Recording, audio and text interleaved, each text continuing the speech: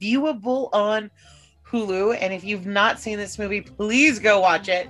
As of the date of recording, it's on Hulu. We don't know if it'll still be there. I mean, yeah, but currently it is as of right now. This moment.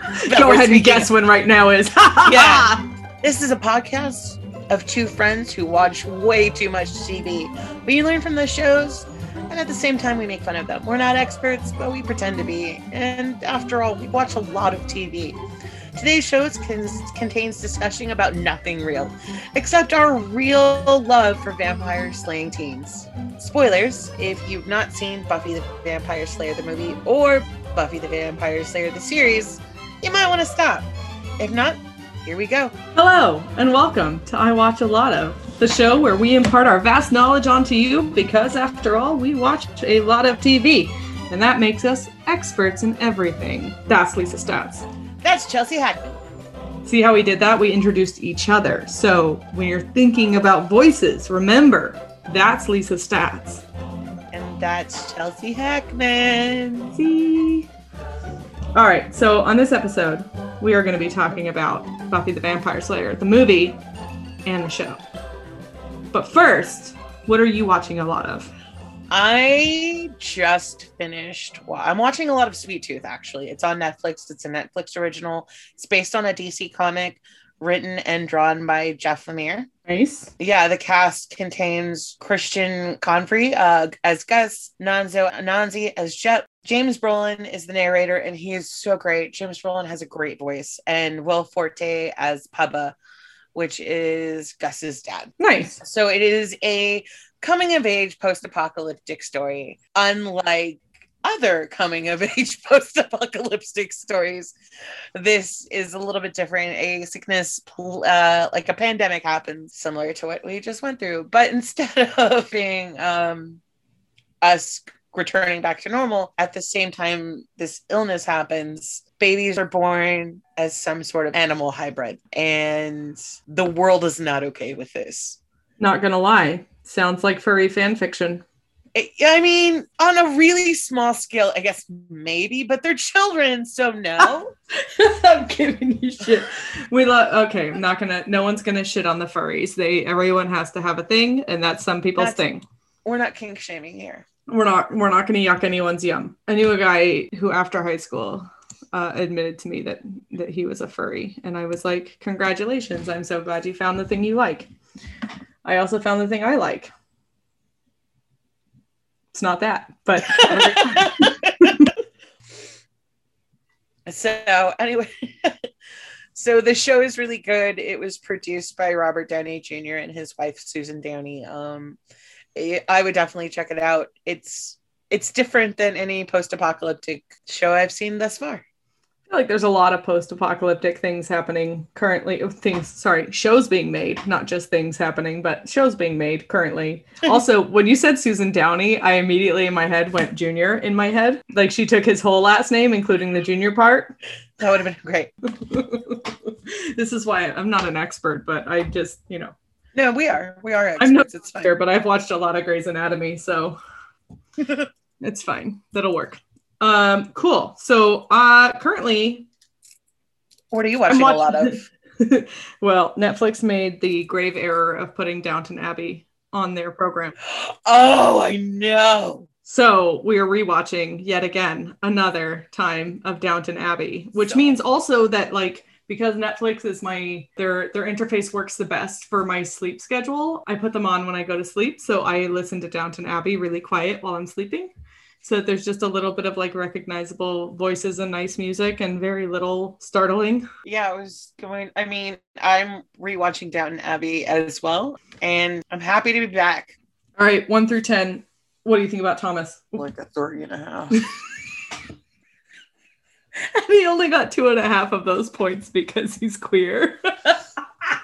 Yeah, no, obviously. But the character's so problematic and there's no reason to be mean as he is. There's no reason.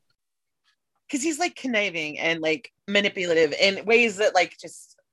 Oh. So Stacey had the hottest take ever. And I'm going to share her hot take with you. I'm not going to claim this idea because it's far too galaxy brain for me. Share away. She was like, Thomas is shitty, and his redemption arc is arranged to make heterosexual people think, oh yeah, it's understandable that he is so shitty prior to now because he's this tortured gay dude. No, I just think he's shitty.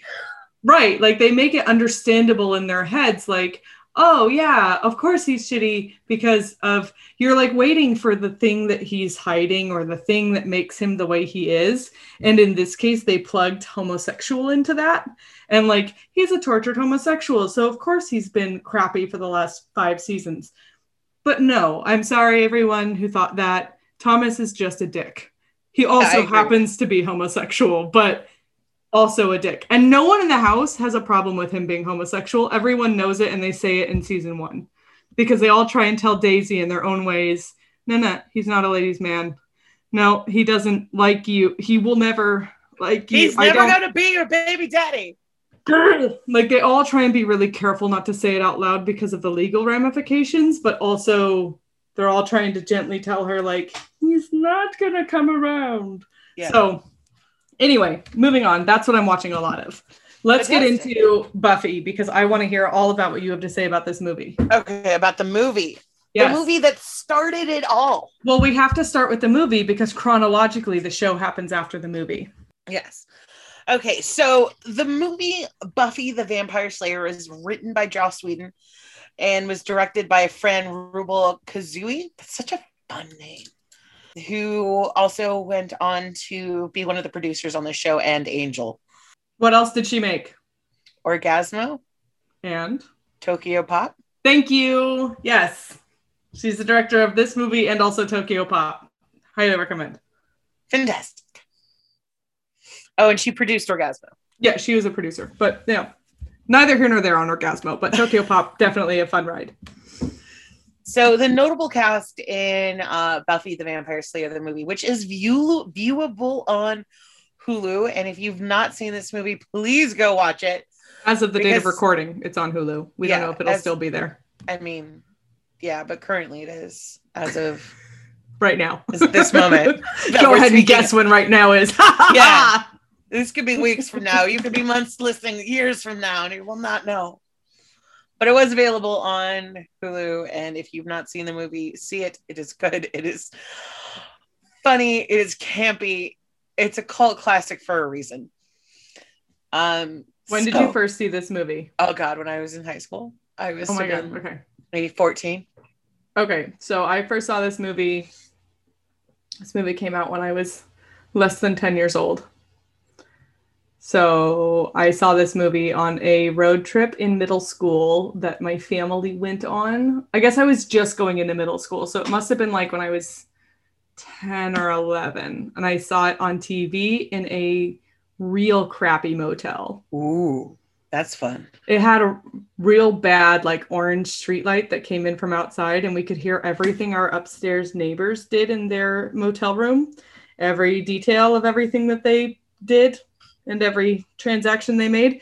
And so I was convinced by hearing all of this noise while I was sleeping that it was definitely vampires. So I had a very terrifying motel evening after watching this film.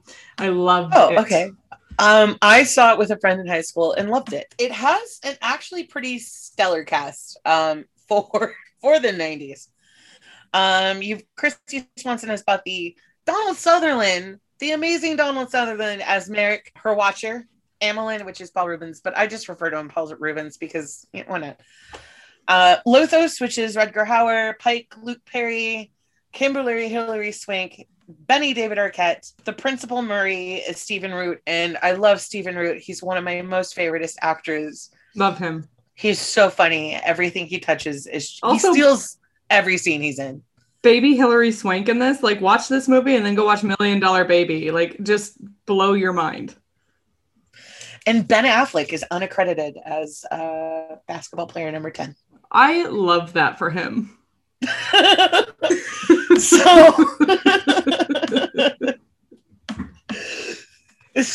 that he was a basketball player number 10 and that he was uncredited. Yeah. So the movie starts off with Buffy, a cheerleader Everything is rosy. Everything is she's super rich. She's the quintessential 90s Valley girl. And says, like, gag me with a spoon and all of those fun, trippy things that girls like that said in the 90s. And she's in her freshman year? She's a senior. She's a senior. She's a senior. That's why it's a little bit confusing for me with, like, Buffy when it continued, because I was like, oh, wait a minute, wasn't she older? Fair. So it follows Buffy, get a look at her super amazing life, cheerleader, basketball boyfriend, varsity, all of those really great popular high school kid things, until she's introduced to Merrick, which he's like, you're a vampire slayer. And she's like, yeah. I'm sorry, what? Thereby giving every creepy old man a new strategy at picking up high school girls. Definitely. Because I'm just saying, an old man comes into 17-year-old me and is like, hey, you're a vampire slayer. I'm like, here's the thing. Does vampire slaying including going back to your house or your van, or what's happening? And the whole time that, like, he's training her to become a vampire slayer, like, they're in this, like, large, empty, like, it almost looks like a banquet hall or maybe a ballroom, like some, like, spooky mansion where he works as a janitor. Where he was like, please come back to my mansion with me and I will show you vampire skills. His day job is just as, like, the maintenance man. He has keys. It's all the keys. Yeah. So this show is really fun. The movie is really fun. They introduce some characters in great ways. When we finally see Paul Rubens' character, of all things, he's revealed on a spinny carousel. And it is beautiful. It's middle of the night. It's carousel spinning with all its lights on, playing its magical music. And that's how I want my vampires to hang out, on carousels in the middle of the night, doing spooky shit. Oh, I'm just thinking about the carousel at Balboa Park. I'm so sad it gets boarded up at night, because if it didn't, I'd be spinning around to the John Williams track the whole time. Right? I just nonstop. It'd be great. I puke. 1.5 rotation. One of the other things that sort of, like, makes me laugh is the Master's Lair, which is this, like, it's a theater. Like, you've got a coffin center stage. You've got spots upstage focusing downstage. And you've got this casket bathed in red light. And, like, sleepy Rutger Hauer. Every single goth 90s person was like, hi, can I buy an old theater, please? Candelabras everywhere. Like, not practical sleepy time. Like, this is not a practical vampire lair. I'm just saying, I have a background dream to buy a church and convert it into my deep, dark, gothic lair. I mean, who doesn't? Who doesn't have one of these? I might supplant that for an old theater. Like, probably easier to find, frankly. But not tax exempt, which is annoying. There are a lot of questions during the movie they get, like, they're never answered, like, where, like, the Watchers come from, or, like, how Merrick found Buffy. Was she just, like, that good of a cheerleader that he, like, totally knew that, like, she was the one? Oh, I got you. I'll think Joss Whedon makes up for these shortcomings later in the show. Where he does too much expositional explaining of those things. Yeah. Because right now we're just like, yes. Cool, what's going on? Yeah. The first season of Buffy the Vampire Slayer, the show, becomes very expositional. We'll talk about that. So, but it is lots of fun, lots of gore. I mean, not really. I wouldn't say gore. It's lots of fun, lots of jump scares. Okay, so correct me if I'm wrong. Best doubleheader ever, Buffy the Vampire Slayer, Scream 1, David Arquette doubleheader movie. Yes. Done. Yeah, because David Arquette's really, really fun in this. One of the things I liked most about this is Luke Perry wasn't the Hawkeye. Yeah. Luke Perry didn't play the Hawkeye. Luke Perry was funny. I wish he would have done more comedy. I mean, he will forever and always be my Dylan McKay. I loved Dylan McKay. And I was really sad when Luke Perry passed. That's your epitaph now, by the way. I'm just telling you. She loved Dylan McKay. She loved Dylan McKay. That's what's gonna happen. I'm fine with that. Leisha Stats, she loved Dylan McKay on your gravestone. So, I mean, there's a lot of things that are pretty silly about the show. Like, it's really easy for the movie. I don't know why I keep saying show, because it was a show, but there's a lot of things in the movie that are really silly. Like, it takes no effort for them to, like, break out of graves. Like, boop, boop, boop, dig out. Yeah. Like, I just stick my hand up, and now I'm a vampire out of my coffin. Like, do you guys not have coffins? Where you're not loved enough? I was just gonna go into a very long, like, nerd explanation of like, well, you see, well, actually, when a coffin is buried, and over time the soil redistributes. No, none of it. They're 6 feet under in a coffin. It should be a lot harder. Yeah, it's not. It's real easy. It's real easy to get out. I mean, God, but I bet they long for the 19th century when they could just ring their little bell and someone would dig them up. Excuse me, it's tea time. Ding, ding, ding, ding, ding, ding, ding. Someone was buried alive. Dig that sucker up. Oops. JK, swine flu.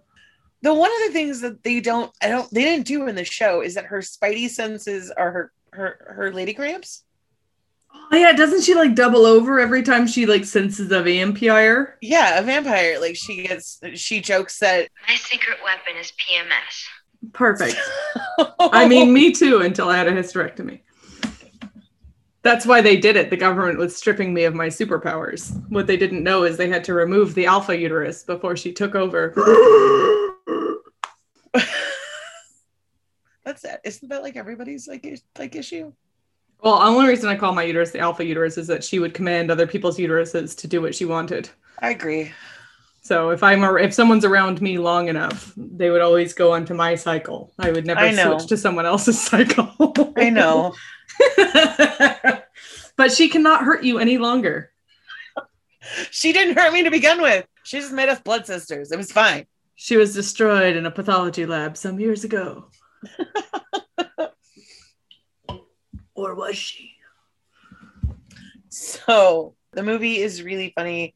Pike and Buffy team up to essentially slay the senior class. I remember like some triple handspring situations. Like, yeah, I'm really sad that like Pike didn't make it into the show because he was really fun. Oh. No. But you know, it's fine. One of the things that it stuck out for me and for the 90s was how dated Lothos was. Yeah. What a dated vampire look. I mean, it was approaching like those 70 style Dracula with the frilly shirt and the medallions and the capes and the high collars. Yeah. Which I was really sort of surprised at because Paul Rubens' character is the exact opposite of that. He's in a leather jacket. He has like long hair. Very Lost Boys. Goatee, totally Lost Boys. Like there's a lot of conflicting going on, but I love Paul Rubens. He has by far the most amazing death scene in the history of screen. Can you do an interpretive dance of it, please? I would love to do an interpretive dance of it, but for our listeners, they won't be able to see that because they're just gonna have to take your word for it. No, that's the best kind of podcasting. Magical. It's magical. I'm telling you all right now, there's an interpretive dance happening and it's incredible. The one thing that gets me every time that he dies is the and then he like at one point he looks back at Christy Swanson to like see if she's looking at him, and she is, and then he goes back to like dying. It is the silliest thing, and by far the most my most favorite like Pee Wee Herman moment. Yeah, you know that Paul Rubens did that on purpose. Yeah, and it's so good. It is so funny. I'm just a brief moment of direction. Joss Whedon was just like, just be yourself. Pretty much. And he goes, ha ha. He doesn't though. He didn't do that in this movie. The one thing I also think is fun is that the final showdown of this all sort of takes place in the Rose Parade graveyard. Like what? Yeah. Like I don't understand. Like that's where vampires hang out. They like roses and like the two Rose reasons. Parade? One, it smells delicious, and two, because you have to have a LA Easter egg that only people in LA know, so that they all feel special and spend a lot of money to go see your movie. Oh. LA loves self-referential. Like anything you make that references LA, if you make it actually reference LA, so people in LA are like, oh, I remember, I've been to that thing. How do I know? Because I live with someone from LA. Nothing makes her happier than something that actually depicts something that actually happens in Los Angeles. That is fun. I do love that they went through the graveyard of all of the Rose Parade floats, which happens in beautiful downtown Pasadena, California. Yep. I don't like it was one of the things I was like, why would you hang out here? Like, is this where vampires hang out? Have I been doing this wrong the whole time? Have I been looking for my vampire the wrong way? Should I go down to the Rose Parade? Like, wait, where they keep the floats and be like, hello? Yeah, I guess maybe we should move our like graveyard movie nights to the Pasadena Rose Parade graveyard. Yeah. We should call Hollywood Forever Cemetery and tell them we're changing venues. Oh, so much fun to do that. Yeah. For our listeners, if you ever have a chance. For listeners, if you've not been to the Hollywood Forever Cemetery on Santa Monica Boulevard and seen a movie projected on the mausoleum during the summer, it is one of the coolest, best kept LA secrets. Bring some food, bring some chairs, get comfy. It'll be a lot of fun. Bring a cute little picnic basket. Yep. Make your shit happen. It's so much fun. Oddly enough, I went and saw Pee-wee's Big Adventure there. There you go. Look at that. I'm trying to remember what I saw there. I feel like it was a Burton film because that is how early 2000s we rolled. But I don't know if it was, might have been Corpse Bride. I love the Corpse Bride. I don't remember actually. But yes, definitely go check out a movie at Hollywood Forever's movie nights during the summer. They're incredible. So it was overall the movie is definitely worth a watch. It's campy. It's from the 90s. Like, you have to sort of expect some like tropey, campy shenanigans, and it delivers. Yeah, and as far as vampire movies up to that point, it broke some molds. So yeah, and the vampires definitely did, like, they also look different in the movie than they do from the show. Because the vampires in the movie are pretty much just teeth and like little ears.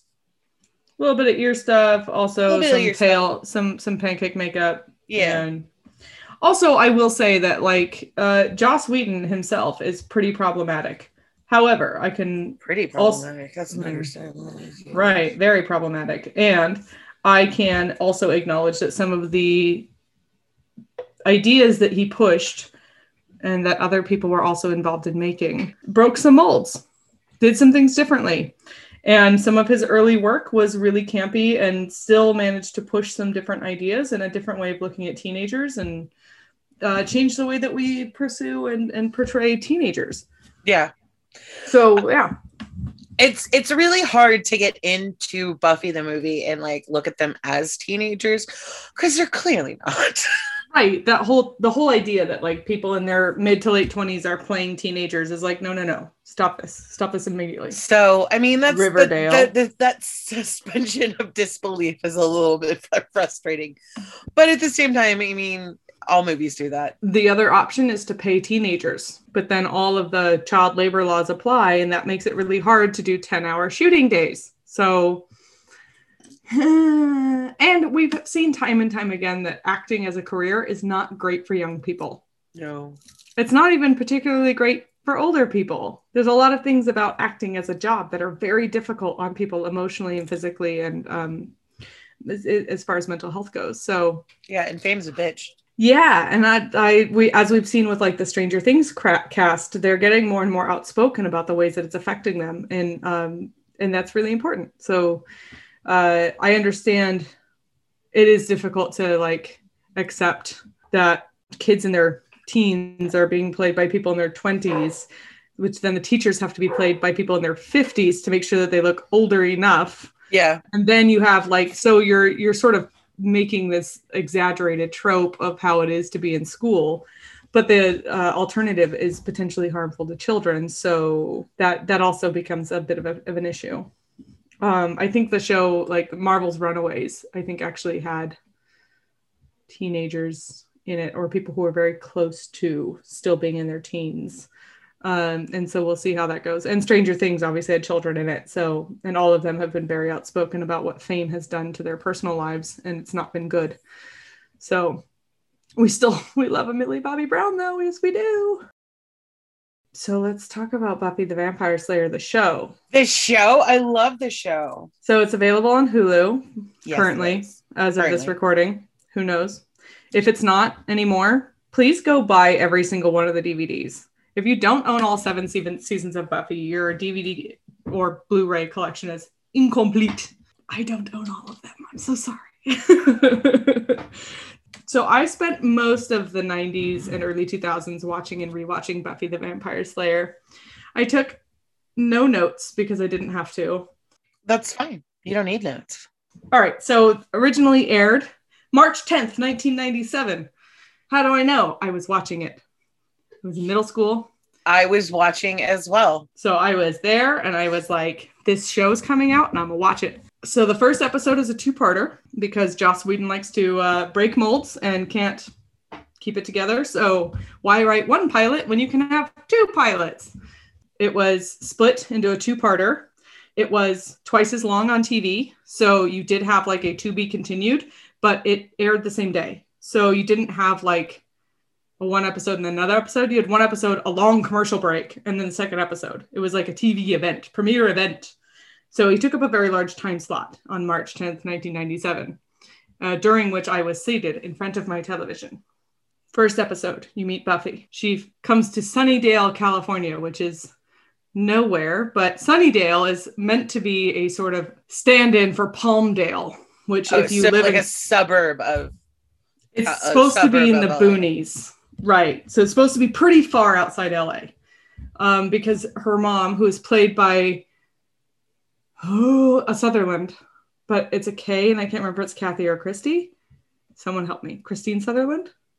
Kathy Sutherland. Brenda, help me. Save me. Save me, Brenda. Brenda is our producer, for those of you listening. Yeah. We're not just magically saying the word Brenda. Christine Sutherland. So if you remember, there was a Sutherland in the movie too. Yep. Donald. Right. Yeah. Donald Sutherland played Merrick, right? He did. Okay, so her watcher in the movie is played by Donald Sutherland. Her mother in the show is played by Christine Sutherland. Oh, that's so fun. Right, so we see the Sutherland family. It's very Easter eggy, and that is something. Joss Whedon is just a series, his existence is a series of Easter eggs. There is nothing outside of Joss Whedon but referential humor. It's all he loves, and it's like, if you look into a Joss Whedon something, it's referencing something else that he's made or something else he likes. There's a lot of references to the movie, especially in episode 1, or I guess episode 1 and 2. I'm going to refer to them as both of them as episode 1. It works for me. Combination of Welcome to the Hellmouth and The Harvest. The first of which being directed by Charles Martin Smith, the second one by John T. Kretschmer. Does it matter? Do I know who those people are and what else they've done? No, and neither of them particularly does a great deal of directing later on. So episode 1 opens. Buffy's arriving, Sunnydale, California. There was a reference to her having burned down her previous gym, which in the movie was like, she killed all of the senior classes. Oh, there's no actual fire in the movie. So she doesn't set anything on fire in the movie, but they say it in the show, like that was why she left. Yeah. However, probably not because they're going to say that the whole senior class got murdered.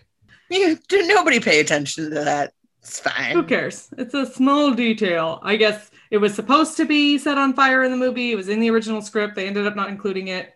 Wasn't actually a thing. And then in the show, they mention it as like, so Whedon obviously was like writing the show as a after the movie situation. So yeah. I also think some changes were made in the movie. Like she's older in the movie than she's meant to be according to the show. So like she's a senior in high school, but here she comes into Sunnydale as I believe an incoming sophomore or an incoming freshman.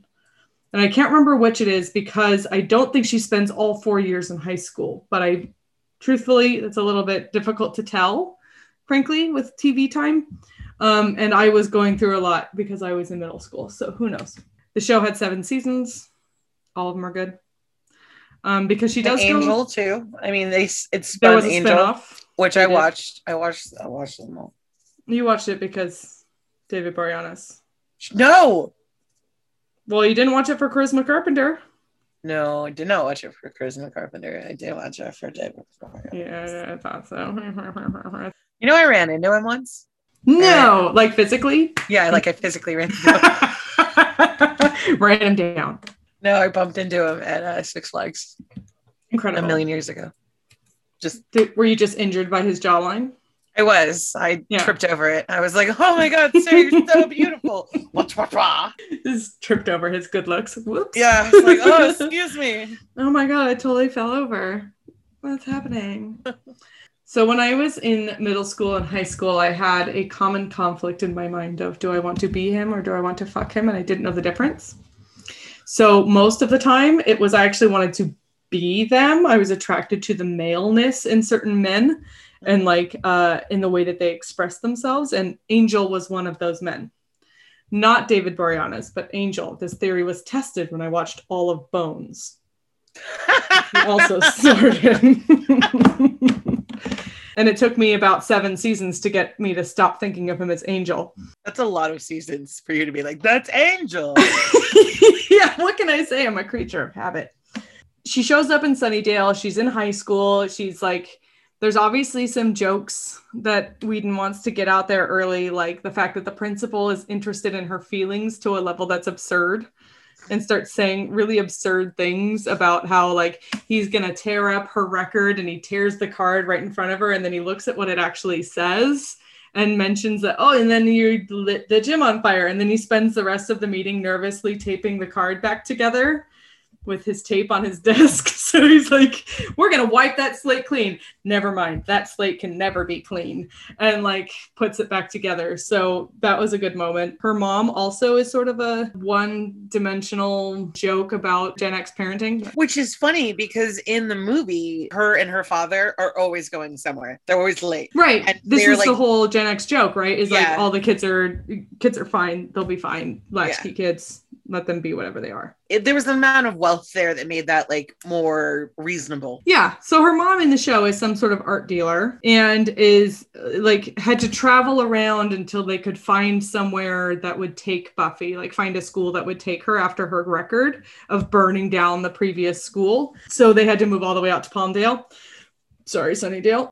There's a little bit of like, her mom talks about like having read about this, like I've read about teenagers and I'm reading a lot of books, and she does a lot of like outside research that is not just listening to her daughter, which is really interesting. And I identified with intensely as a teenager because my mom did some reading of parenting books when my younger brother was born and took one, none of the advice in them, and two, never listened to us. So like there wasn't a lot of like, why you could just ask, but no. So that was fun. And then she meets there at high school at Sunnydale High. She meets Xander, who hurts himself when he sees her because he goes into like a arousal, my blood's not going to any of my normal senses space, and skateboards into a railing. Like boys do. Right in front of Willow, who is dressed like an Amish person. I forgot. Yeah, at the beginning of the show. Yeah, so they like upped the ante on Willow being an overdressed nerd, pretty much like maxed it out, hit it as hard as they could.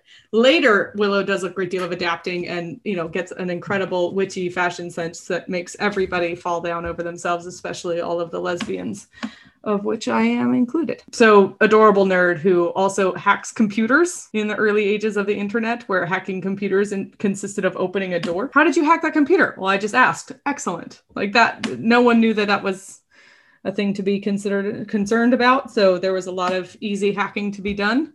And she did it. She did it in the coroner's office. She did it to the school computers. She did it to the city to find everything that they needed and couldn't get in time. So there was a lot of problem solving with Willow hacking, which was the sort of early function of Willow was an information technologist. Early function of Xander was, I laugh in the face of danger, then I hide until it goes away. Yes. Yes, that is what Xander does. I love his arc. He goes from being like this incredibly self-centered, easily compromised, insecure boy to being a very like centered, grounded man wearing an eye patch. Yeah. He's very like quacky comic relief in the beginning and ends up being like a really stunning support system by the end of the 7th season and by the comic book, which continues into, I think it wraps up in season 12 in the comic books, which continued post-series. And the other thing is I think all of them sort of go through that like major character, like all of them go through those character changes and become almost like battle worn. I very literally battle worn. Yeah. There's the series of episodes after the musical episode are some of the hardest episodes to watch of any television show. And the fact that they occur after the musical episode is pretty intense. So like Grey's Anatomy has a musical episode. There's a lot of shows out there that did a musical episode. I think Riverdale did a musical episode. Buffy has a musical episode. It sort of became a trope in the late 90s, early 2000s to do a musical episode. House has a musical episode. House has a musical episode. Exactly. They still do musical episodes. Lucifer did a musical episode. Yeah. Last season. Bones did a musical episode, I believe. There were some people who sang and some people who don't. That's always my favorite thing about Scrubs. Scrubs also did it. Yep, Scrubs did a musical episode. It's my favorite thing about musical episodes is like when you can tell who can actually sing and who cannot. I'm talking directly to Sarah Ramirez of Grey's Anatomy. If she sang Chasing Cars at me, I would die. I do love her though. Honestly, she's incredible. And they just revisited that song. Like that song premiered on Grey's Anatomy and later on they use it over and over again. They just used it recently in another episode. So every time I totally forgot to mention this earlier. The whole first season of Grey's Anatomy is like a montage of Tegan and Sarah. And Metric. Yeah. Which is like, yes, absolutely. Which are artists that I believe are either from or centered in the Pacific Northwest. Yeah. But yeah, they're mostly women artists. So they did a really good job, I think, first season. In Buffy the Vampire Slayer. So Joss Whedon gave himself this really interesting little like space. So they have this club in town, it's an 18 and over space called the Bronze. Yes. And you go to the Bronze when it's in the bad side of town, says Cordelia, right before saying that the bad side of town is a half a block from the good side of town. They don't have a lot of town to work with. So essentially they're like Palmdale's kind of a little shithole and we have like 3 streets that suck. And so on those 3 streets there is Palmdale and Sunnydale are the same, in fact, but yes, Sunnydale. So in Sunnydale, there's like this warehouse that the Bronze is in, and it has like standing bistro tables and a little stage, and there's musical groups there, and they spend a lot of screen time, frankly, on the music groups because they're local groups that are usually undiscovered. So like Whedon made a point to make sure that there were undiscovered locals that were showcased there. And then later, some bigger groups also got showcased there. Amy Mann was on that stage at some point. There was the band that one of the later characters is in, Dingo Ate My Baby. That's actually based on a band who did all of their music that Allison Hannigan brought to Joss Whedon and was like, you should use these guys, you should talk to them about licensing. And then that became the music for Dingo Ate My Baby. That band's band called 4-Star Mary. Cool. Yeah. So Dingo Ate My Baby, which is the band that Seth Green's character later is in, is actually 4-Star Mary, who Allison Hannigan brought to Joss Whedon and was like, hey, these guys should be on the show. And he was like, great, sounds awesome. There's a lot of really cool music talent. Anyway, so one of my favorite things about the show is he used it as a platform to showcase local artists, which made it very cool. People spend most of the first episode asking Buffy about LA things, which she doesn't say anything about, but they always ask her about it, like, because LA is like this fancy and far away place where all the fancy people are, and Palmdale, Sunnydale is the suburb of that is pretty far out in the boonies, and so there's a lot of idealism thrown at LA. there's supposedly this like big bad vampire and there's going to be a harvest, and they set up the whole season's conflict in the first episode. Now we have to talk about Mr. Giles, who's her watcher. Giles. I love Giles. I love everything Giles. that man's done. Like Repo, the genetic opera. Be still my beating heart. I love him in Repo, the genetic opera. If you've not seen Repo, the genetic opera, please go see it. Sarah Brightman's in it. She's incredible. Yeah, you haven't lived if you've not seen Repo. And Paris Hilton's in it. Who we love, I guess. No, she wasn't terrible in it. She sings. In a wild change of pace, she was not terrible. So, yeah, that is played by Anthony Stewart Head, and he's great. And I think the master is actually Mark Metcalf in a bunch of makeup. Really? So, yeah. He was in Animal House in the beginning. He was always like angry authoritarian characters in like music videos and stuff through the 90s. Mark Metcalf was like, he was on Seinfeld. It was one of his main roles was like on Seinfeld. If you're into Seinfeld, which I'm not, but I do know this. He was the maestro, who was like the conductor that Elaine dated. He's the master in this episode, who's this vampire who's like this very old vampire. And their vampire makeup is really interesting. It's basically super animalistic, but not like a furry, but they have like an extra wrinkly forehead ridge. Mm-hmm. And usually some sort of like nose prosthetic, and then a little bit of cheekbone prosthetic to really bring up their cheekbones. And then obviously pointy teeth, but not just the two fangs. They have like sort of more pointy teeth throughout their mouth. So they do a lot more animalistic sort of makeup in the show than they did, say, like in the movie, where it was just basically a set of vampire fangs and some white pancake makeup, and voila, a lost boy. Lost boy is made. You do meet briefly a mysterious and handsome stranger named David Boreanaz, who is a wee baby in this. He's so beautiful. So gorgeous and beautiful and so young. And he plays Angel, and you don't know his name until I think the next episode, till the second part of the pilot. And then the like bad guy that the master is commanding is named Luke, which is my older brother's name. So it was really disconcerting. I was like, yeah, Luke is the bad guy. You're correct. Fuck that guy.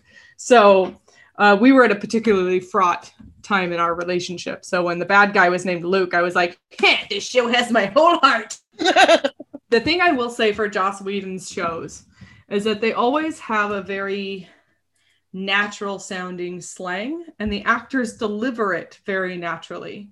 So whereas Buffy the movie was sort of like a Valley Girl trope, mm-hmm. He really refined the show into not mimicking current slang, but guiding slang by making it fun and interesting and clever.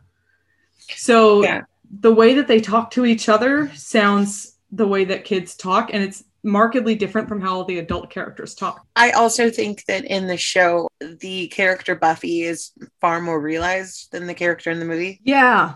I think she's more grounded. Yeah. I think that the character development that he did with all of the characters on that show are like really quite phenomenal, because everybody has a background story that you care about. Yeah. And you know immediately the things that she values, because when Cordelia tries to make friends with her in the beginning because she's beautiful, because she's stylish, whatever, and she's from LA, so she's obviously cooler than anyone in Sunnydale, she makes like these references and tries to make inroads. And then when Cordelia is mean to Willow in front of, or dismissive even to Willow in front of Buffy, Buffy's turned off. And while she doesn't take a strong stance and say like, that wasn't cool, which we wish she would have, she does go to Willow and immediately say, like at lunch, goes and asks if she can sit with her because she wants to hang out with her, and like treats Willow very well.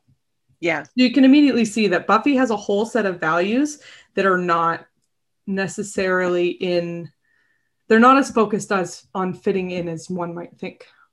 Yeah. And you have to assume that because of what happened in LA is when changed her being. So yeah. And she does pursue cheerleading in the first season. There's an episode with a cheerleading tryout that goes terribly wrong as one of the girls' parent is a witch and has switched bodies with her in order to try and relive her glory days as a cheerleader. And there's a lot of flack that Buffy gets for trying to be a cheerleader, for wanting to try out, even though she wasn't under any sort of spell influence. That isn't ever really addressed. Giles makes fun of her for it. Willow is supportive because Willow's always supportive. But later on, Amy, who's the other girl who was trying to be a cheerleader, also says some pretty derogatory things about cheerleading that are never really, she then apologizes, but it's never really overall never really addressed that people saw this choice as being contrary to Buffy's values, even though it isn't. Yeah. Buffy's obviously concerned with community service and is interested in being attractive and likes to be part of a group, likes to belong as part of a team. There's a lot of feelings there where she's trying to not feel quite so isolated, and that doesn't get her. That gets pretty negatively reacted to by a lot of people. So that part was a little bit hard when I was watching again. Like the way I watched that when I was a teenager, I was like, yeah, fuck cheerleading. But as an adult, I'm like, why? Why fuck cheerleading? People can cheerlead. It's fine. Let it go. Yeah, you're like, people can like things. And it's because cheerleaders were mean to me. But like, yeah, okay, well, cheerleaders were mean to me too. So. They weren't mean to me because they were cheerleaders. They were mean to me because they were assholes. Yeah. Yeah, so the show's 7 seasons long. It has a lot of really good character arcs. It has one of its most successful episodes was the silent episode. It's called Hush, which features a creature who feeds on sound. Yeah. And ends up being destroyed by sound. If you haven't seen that episode, it won a ton of awards. It's awesome. The musical episode is called Once More with Feeling, which I love. I think it's in season 5. It's pretty far down there. I mean, they deal with so much, and I think it was the first show I saw on regular primetime television that featured a character who was homosexual. It was. And for whom that was not the only thing they were. Yeah. Like, it was outside of the context. Like, it wasn't a Queer as Folk. It wasn't an L word. It was before those. And it was Queer as Folk was probably actually already there. But it was something where that was not all the character was. It was one of the things the character was. And despite all of Joss Whedon's terribleness, I am always going to be grateful to the writing team that wrote that into the story, and to Allison Hannigan and Amber Benson for playing Tara and Willow the way that they did, or Willow and Tara the way that they did. Because as a non-binary strange little queerling, seeing queer people on TV that were not important. That you didn't have to fill in the lines to make them queer. Like, Xena was always going to be queer for me, but no, the Raimis were never overt, which was annoying. The fact that the show and the producers and the writers for this show made that overt was super important. I think it came at a time too where like it was important for the young teenagers to see somebody like them. Yeah, it's always important. Representation matters so much. Mm-hmm. And the notion that when you're trying to form who you want to be, that there's some version of that out there for you to experiment with, or to express through, or to watch and be involved in and to take in, is super important. Yeah. You know, for every trans person that's watching Grey's Anatomy right now and sees a trans character who that's not all they are, but it's definitely part of who they are, an important part of the story, and watch them be the hero, that's incredible. There's also another really great trans actor that's on 911 Lone Star. Oh. And they don't make it a primary aspect of their character. They're just trans. And that also Shed does a really good job with like other bits of diversity. And one of the firefighters is Muslim, and she wears a hijab, and it's just part of who she is. It's not anything anybody talks about. It's not a big deal. It's refreshing to see these sorts of stories being told in ways that like they haven't been told before. I mean, every year the world just seems to get a little more tolerant, and not just tolerant. It seems like people are celebrating each other more and really pushing those stories into the limelight in ways that are really important. I like that. Did you watch Promising Young Woman? Mm-hmm.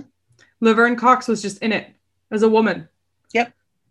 So much so that she wasn't a trans woman. She was just a woman who owned a cafe. It Yep. wasn't even mentioned. It wasn't a problem. It wasn't a source of anxiety or conflict.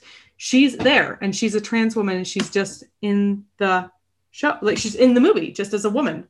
And the fact that it wasn't even in the discussion of her character or what her character was about shows how far we've come, because it didn't have to be.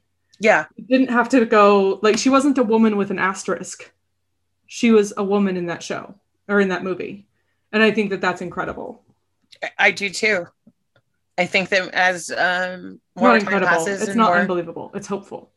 it is. It's hopeful, and I think as more time passes, we'll see more stories, and there'll be more growth and change and like good things. It's definitely a show that like a lot of fucking people watched and still very strong feelings for. Yeah, like I go at Comic-Con, I go the last day. So even if you don't get everyday passes, I always want a Sunday pass because I want to go the last day on Sunday. The last thing they do at con is they do a giant group viewing of the sing-along to the musical episode. Oh, that's fun. And it's the best part of Comic-Con. And I love it. And like, that's incredible. You know, you're in a room with like 450 Buffy fans who all know all the words and have callbacks and have all kinds of jokes they shout out, and just it's so much fun. It's so much fun that like Stacy and Michaela hadn't watched a lot of Buffy, and we went to that and they were both interested in watching or rewatching. So it's a lot of fun. If you go to Comic-Con, please, Sunday, last time of the day, it's like Sunday at 4 p.m. Go and watch the Buffy sing-along. It's put on by the Joss Whedon fan club. That's cool. Let's see. Do I have a favorite? Do you have a favorite episode? So I have a couple of favorite episodes. Okay, because the musical one is my favorite episode. It is an incredible episode. It is. Not gonna lie. It has emotional complexity. They're definitely doing a lot of like triage, and there's a lot of misunderstandings and misconceptions about what Buffy's going through, which I find those kinds of misunderstandings really important. And really impactful. So I liked it a lot. Spoiler alert, Buffy has died and then was resurrected, and the whole team thinks that they saved her from a hell dimension. What they didn't realize that when she died, she went to heaven, and she doesn't reveal it until the end of the episode where she tells them that she was in heaven, and they all have this sinking dread feeling that they pulled her out of heaven back into this terrible conflict because they couldn't stand the idea of being without her. And they made it about this whole idea of there being a hell dimension because they couldn't manage grief and grieving her. And it's such an important comment on grief and how we project ourselves onto other people's processes. And it's such a stark moment when she comes back and saves Dawn and saves the day yet again and is so angry and is so sad. And and the next two episodes after that are equally rough, and it's incredible, and it's just great acting and great writing, and I think they did an awesome job. I liked Brenda's favorite episode is the Halloween episode where they turn into what they're dressed up as. Oh yeah, that was really fun. That was a really good Halloween episode. I think Xander becomes like a soldier and like gets all authoritative, and that makes Cordelia all moist in her panties, which I think is hilarious. And then, but sadly, Willow becomes a ghost. So Willow is as invisible as she has always felt, but underneath her ghost costume, she was dressed up very sexy because she was trying to dress up for, I think for Xander at that point. And so she's dressed up in a way that she's incredibly uncomfortable with, but was trying to be brave. And in her moment of being brave, she's ironically invisible. And so there's a lot there that's very, very, very hard. And they all like retain some piece of that inside of them because it was always there. So like Xander retains some part of this authoritative decision-making soldier man, and Willow always retains the fear that she's invisible. Yeah. So those pieces are really, really important. I think Buffy gained some vulnerability in that episode. That was really cool. I really like the episode Hush because the gentlemen are very scary.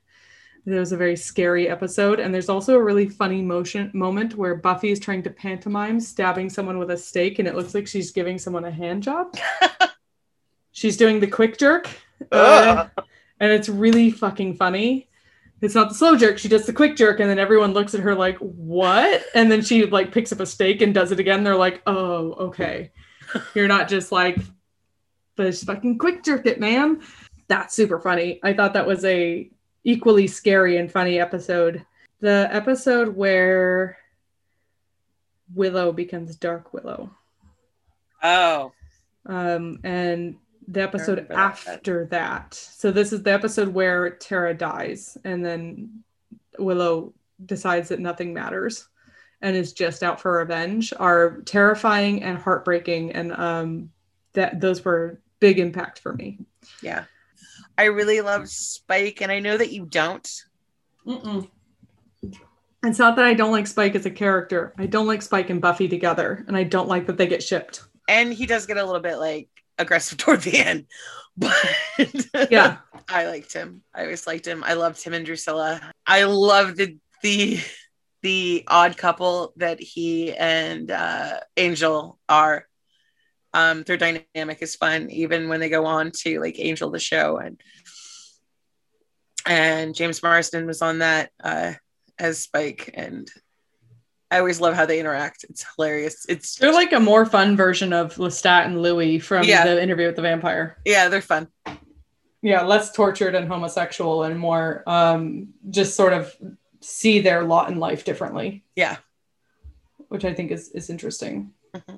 And I like them. I like Spike as a character. I just really didn't like that they pushed for him to like trespass on Buffy's consent the way he did. Yeah. And then to make that be something that turns into some sort of weird, twisted relationship. I didn't love that either. Me either. It's important to show abusive relationships, but I don't think they were clear enough on the fact that that's abusive. So there's a great deal of the fan base that thinks that's the favorite relationship of theirs. That's the best relationship in the show. And they ship Buffy and Spike because they liked Spike because of whatever. And they also really liked them together, which just tells me they kind of like problematic sexuality and aggression, but that's fine. I guess for me, it was a little bit much. And I had a really hard time because I have a hard time with sexual assault episodes.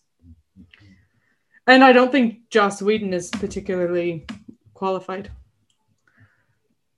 to be talking about sexual assault. I agree with you. I do not think he is qualified either to be talking about sexual assault. His problematic viewpoints on sexual assault may have been accidentally written into this show a little bit. And I know he didn't write every episode. So the writers of the show also, I think, made some mistakes when it came to Buffy and Spike. Because it gave a voice to a very problematic faction of male fans, of men fans, and men who are fans of shows like this, who get themselves a problematic fave, can make a real nuisance for women who are fans. I agree with you completely. Like, there's going to be a whole bunch of dudes who are really into the Darkling from Shadow and Bone, and it's going to make me really upset because he's truly a like rapey piece of crap. He's truly supposed to be the thing that you don't want power to be in the hands of. He's like the evil you never want to become more powerful. And there's going to be some dudes who are edgy and into that. And that always bothers me. But I guess the creators of a show can't control that. So no. What I like about Spike is his love of English punk. And I loved him and Drusilla together. I loved his ingenuity. He was always really squirmy. Like, he managed to survive so many things. Yeah, he got out of everything. He squished his way out of everything, which I think was really important. Like, he's looks like an absolute fool, but he's not. He's pretty smart. He's survived hundreds of years. And I think it's important when he mentions that the person who taught him to be this awful was Angel. So while we're all, they make enough time for us to all be in love with Angel and then be like, surprise, he's actually the worst. And then you get to meet the worst and Jealous, and you get to see how all that goes. And that's really fun. So, but which was just like, you didn't believe any of it. Just David Boreanaz just seems too sweet. He just seems too sweet to play a bad guy. But he's like such a kind of a dick in the beginning. Kind of like, but it's like, okay. I think my favorite character is probably Willow.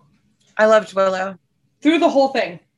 And into the comic books, which I also read. I liked those as well. Willow just turns into goes from being this shy person who knows some stuff into being just an absolute powerhouse of a human being with also gay. I just had to plug in my computer. Not just the relationship with Tara and how that goes, but like her relationship to Magic, all the ways that they talk about substance abuse with Magic as the parallel, and then the way that she sort of evolves from being this like quiet, shy nerd who has to go away whenever somebody looks at her who she likes, into someone who likes, fights for, and makes a relationship with a werewolf. Someone who transitions into like lets herself feel things for a woman. So she's like key bisexual representation.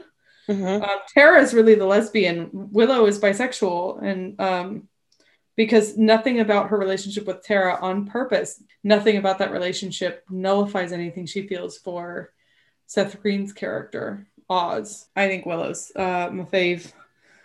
And in the comic book, she's just incredible. So Terry Dressbach was a costume designer for both Buffy, the TV show, and Outlander. So this all makes sense, and I'm bringing it back. So, you know, I can't wait for us to talk about Outlander. Oh, no. So that means I have to watch Outlander. Yes. Oh, God. Outlander. I'm in Droughtlander right now. Droughtlander, is that the space between Outlander series? Or seasons? Yep. Oh, that's so sad. I know, it's so good, though. Does Outlander take place in Palmdale, California? Yes, it does. It does. In Scotland. The Scottish Highlands of Palmdale. Scotland and the Scottish Highlands of Palmdale. The Scottish Moors, which is Palmdale. The beautiful moorlands that is Palmdale, California. Oh my. I'm sorry, Palmdale. I'm laughing at you, not with you. It's fine. I had family that used to live out there. I have only driven through Palmdale. Oh no! I did drive there a couple of times because I had a job. I had jobs out there, so from time to time doing like henna parties and stuff. That people out there know how to party, but the rest of the time I just drove through. I went to a wedding there. My cousin got married. Oh, nice! I went to the big cat sanctuary in Rosemead. Rosemead. There it is. Thank you. Yeah, there's a big cat sanctuary out there, so I went and Tiger King'd it up out there. We should totally do a Tiger King episode. I avoided Tiger King on purpose. It was a train wreck. Okay, the funny thing is about like just on the Tiger King kick for just a second. I saw a trailer for the show probably a week or 2 weeks before the show aired. Like I was expecting it. I was waiting for it. I was so excited. I was like, I knew what I was getting into. I was ready. And then everybody else got a wind of like how amazing this show of a train wreck was, that we all sort of indulged in Tiger King for like a hot second. So by train wreck, you mean cultural phenomenon? Yes, cultural phenomenon. I may crumble and step into the pile of trash that is Tiger King. I might take that for the team, but you have to choose Outlander or Tiger King. Outlander. All right, so you get one. You get to make me watch one show I don't want to watch per quarter. So this for Q3 2021, I will watch Outlander. Yes, I'm gonna make a whole list of shows, and I'll just wait that. Yeah, you can plan out the next 5 years of shows. Yeah, I'm going to. All right, so that was Buffy the show versus Buffy the movie. And we are all out of time, because if we took more time, I don't know that I would be able to upload this file. No, you probably could. I mean, we completely left out Angel. We could go back. Should we go back? All right, let's go back. We've got Angel to manage. No, please, God. Please like and subscribe and review wherever you listen to podcasts. Follow us on the gram at I Watch a Lot of Podcasts. Or check out our website at iwatchalotof.com. Come say hello. Hey, and let us know if you want us to go back to do Angel, because we will. We will. Don't you dare us. We will do it. Yeah. And then you'll have to join us next time. Yeah. Yeah. Join us next time. We hope to see you. I mean, hear from you. I mean, who knows? We hope to interact with you in some way later. Bye. Thanks. Bye.